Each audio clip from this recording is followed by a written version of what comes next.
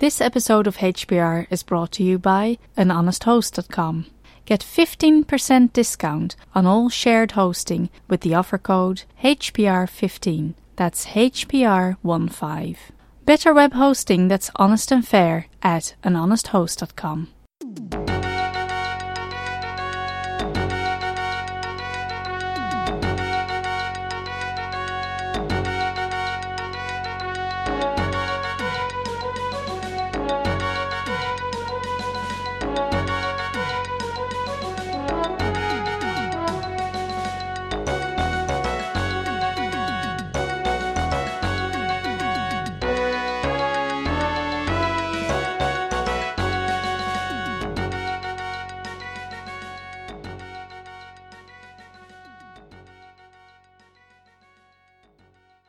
Hello, this is Ahuka, welcoming you to Hacker Public Radio and another exciting episode in our ongoing series, LibreOffice Calc.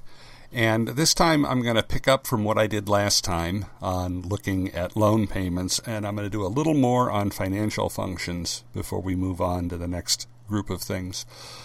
So in the previous episode, we looked at how to determine loan payments, both manually and by using the built-in PMT function. Now, we want to look at a few more of the financial functions that you might want to use. First one is something called present value. This is just a rearrangement of the formula we use to calculate the payment, and it has all of the same variables involved. But instead of solving for the payment, we use the payment to solve for how much it is worth. The best example of this sort of thing is a winning lottery ticket. If you should ever be so fortunate as to win a lottery, you may be told that you won, for example, $1 million. Sounds good, doesn't it? And then you get to the fine print and discover, well, this is $50,000 a year for 20 years. Well, if you multiply 50,000 by 20, you get $1 million to be sure, but what did you really receive? This function lets you calculate what the equivalent is in money you get today as a lump sum. To select this formula, go into the financial functions, select PV, click Next, and the data you need to enter is first rate. So here I'd put in the rate of return that you would get if you got the money today in one lump sum and invested it. For example, if you have money in a mutual fund, what is the annual rate of return on investments there? You can often get this information by doing a little online research, such as Yahoo Finance, link in the show notes. Number of periods, the NPER variable. Sound familiar? If you're using an annual rate of return, this should be the number of years. Say 20 in our example. If the payments are monthly over the 20-year period, put in 240, then make sure you adjust the rate of return to get a monthly average. PMT. This is the amount you receive each period. If it's an annual payment, our example would be $50,000. If you're getting monthly checks instead, enter $4,166.67. Now, note that all of these fields are in bold, which means they are mandatory. You have to enter them for the function to work. Any fields not in bold are optional. Now, if you run the numbers using annual payments of $50,000, the answer is $456,427.28. But if you get monthly payments, the answer is $463,103.98. The logic here is that with a check coming in each month, you can invest the money during the year and get a slightly better return than with one payment at the end of the year. Remember, the default assumption is end of the year. If instead you get it at the beginning of the year, put a 1 in the type field, and now your total jumps to $497,505.74. The other thing to note is that the number comes back as a negative number. In finance, that's just a shorthand way of noting the direction of the cash flow. This function is also used to calculate the present value of a stream of payments you make. So don't worry about the negative. We saw that last time as well. Now, there's also a function future value. Just another rearrangement of the same formula. If I put aside a sum of money each year, how much will I have at retirement? Assume a monthly amount of 100 and that you have 40 years before you retire. As in the above example, find the average rate of return for your investment. In my example, I assumed the same 9% annual as in the above example. Payment of 100, rate 0.09 divided by 12, which is 0.0075.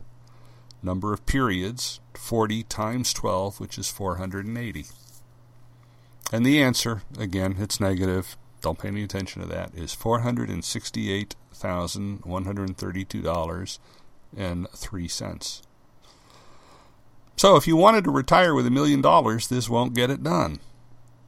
So what would you need to do? Well, the PMT function can do that. Use the same number of periods and the same rate of return. Plug it into a PMT function with 1 million as my future value and solve for the monthly amount. This is a slightly different use of the function, but the adjustments you need to make are simple. In the present value field, enter a 0 to assume you start with nothing, and in the future value field, enter 1 million. Note that the future value field is considered optional by the function, but you need to use it to get this done. Enter all of this, and you get the answer of $213.61. But suppose you have a head start. Your maiden Aunt Matilda has passed away, and you are her heir to the tune of $10,000, which you decide to invest entirely and save for retirement. Well, just use the same formula, but instead of putting in 0 for present value, put in the $10,000 you received as a bequest. Now, note, you need to make this a minus $10,000 for the formula to work. Now, when you run the formula, you will get $136.48. The logic here is that you are investing that $10,000 for 40 years and just letting the returns compound, so you don't need to add as much to it. Duration is another another function. This is even simpler.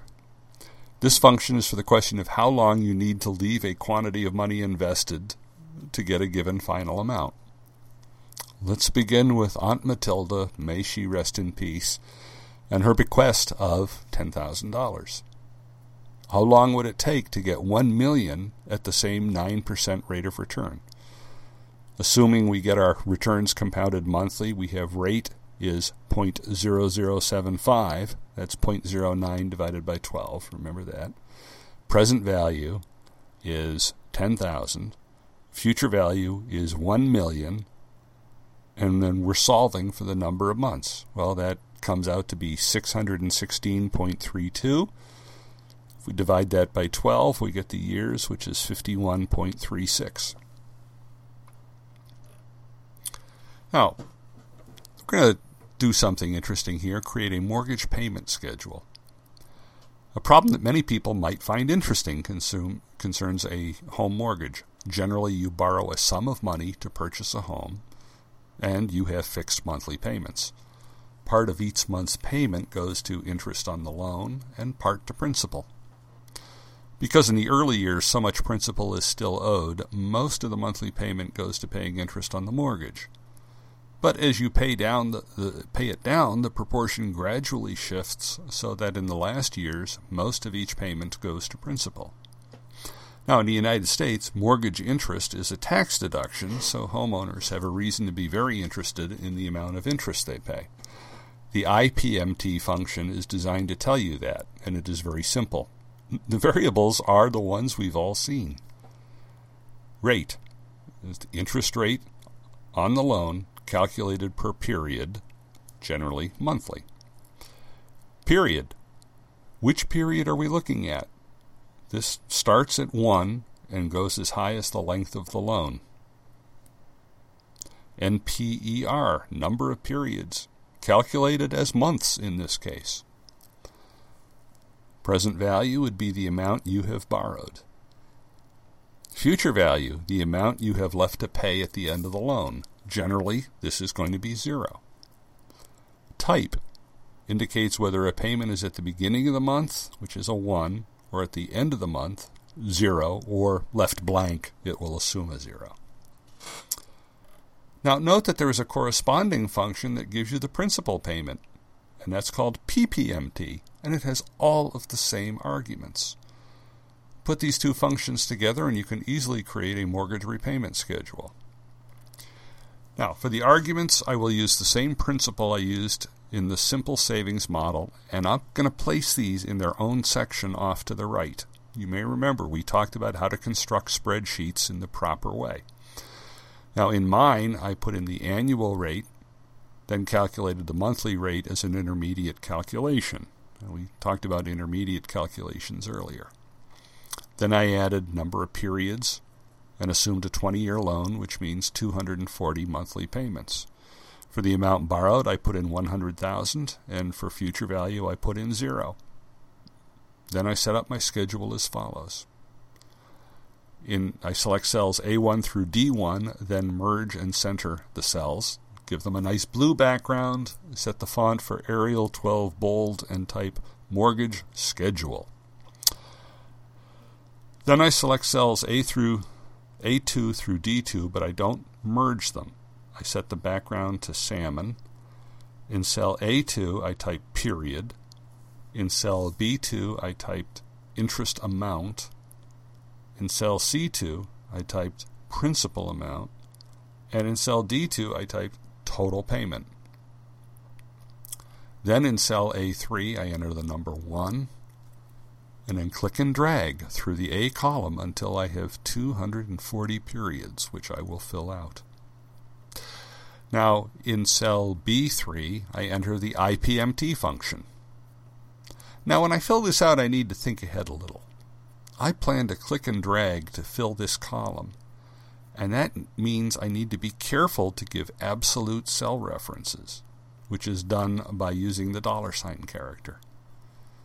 My loan terms assumptions are all in the H column, so when I fill out this function, it's like this. Rate equals $H $3. Period equals A3. Now, note that this one does not use an absolute cell reference.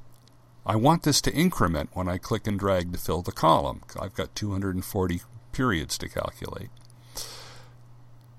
NPER, number of periods, equals $H $4.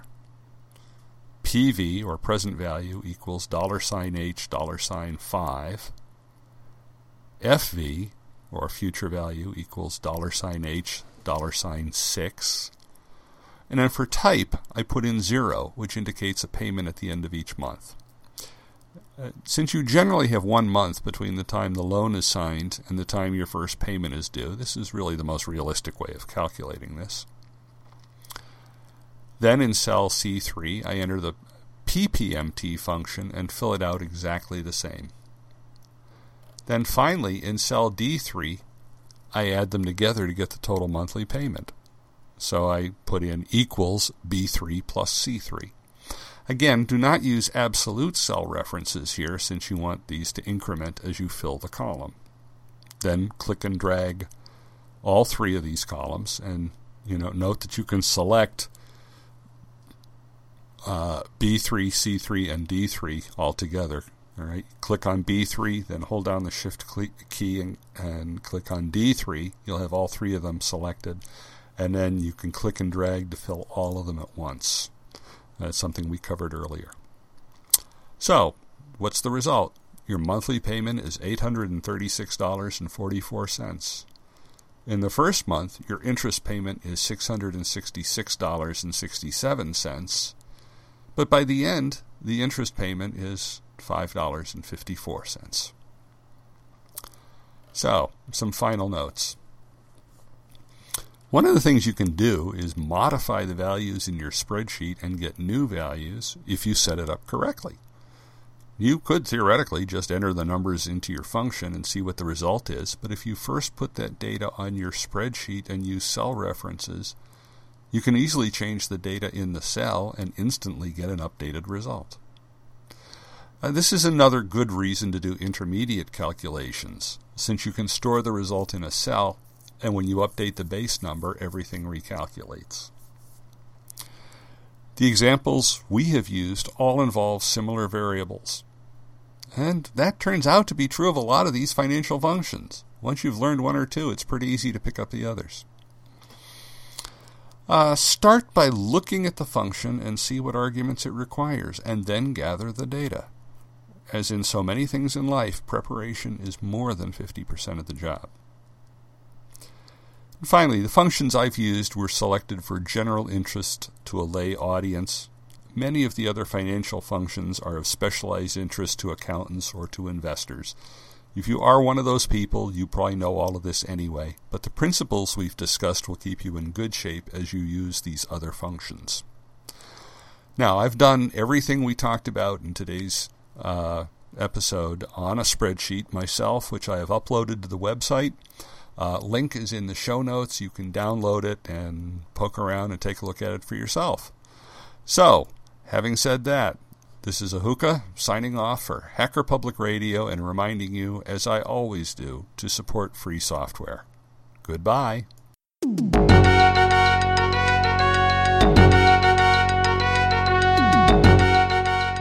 You've been listening to Hacker Public Radio at hackerpublicradio.org. We are a community podcast network that releases shows every weekday, Monday through Friday.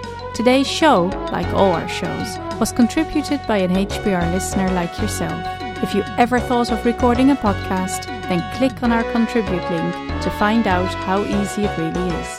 Hacker Public Radio was founded by the Digital Dog Pound and the Infonomicon Computer Club and is part of the binary revolution at binrev.com. If you have comments on today's show, please email the host directly, leave a comment on the website, or record a follow-up episode yourself. Unless otherwise stated, today's show is released under a Creative Commons Attribution Share Alike 3.0 license.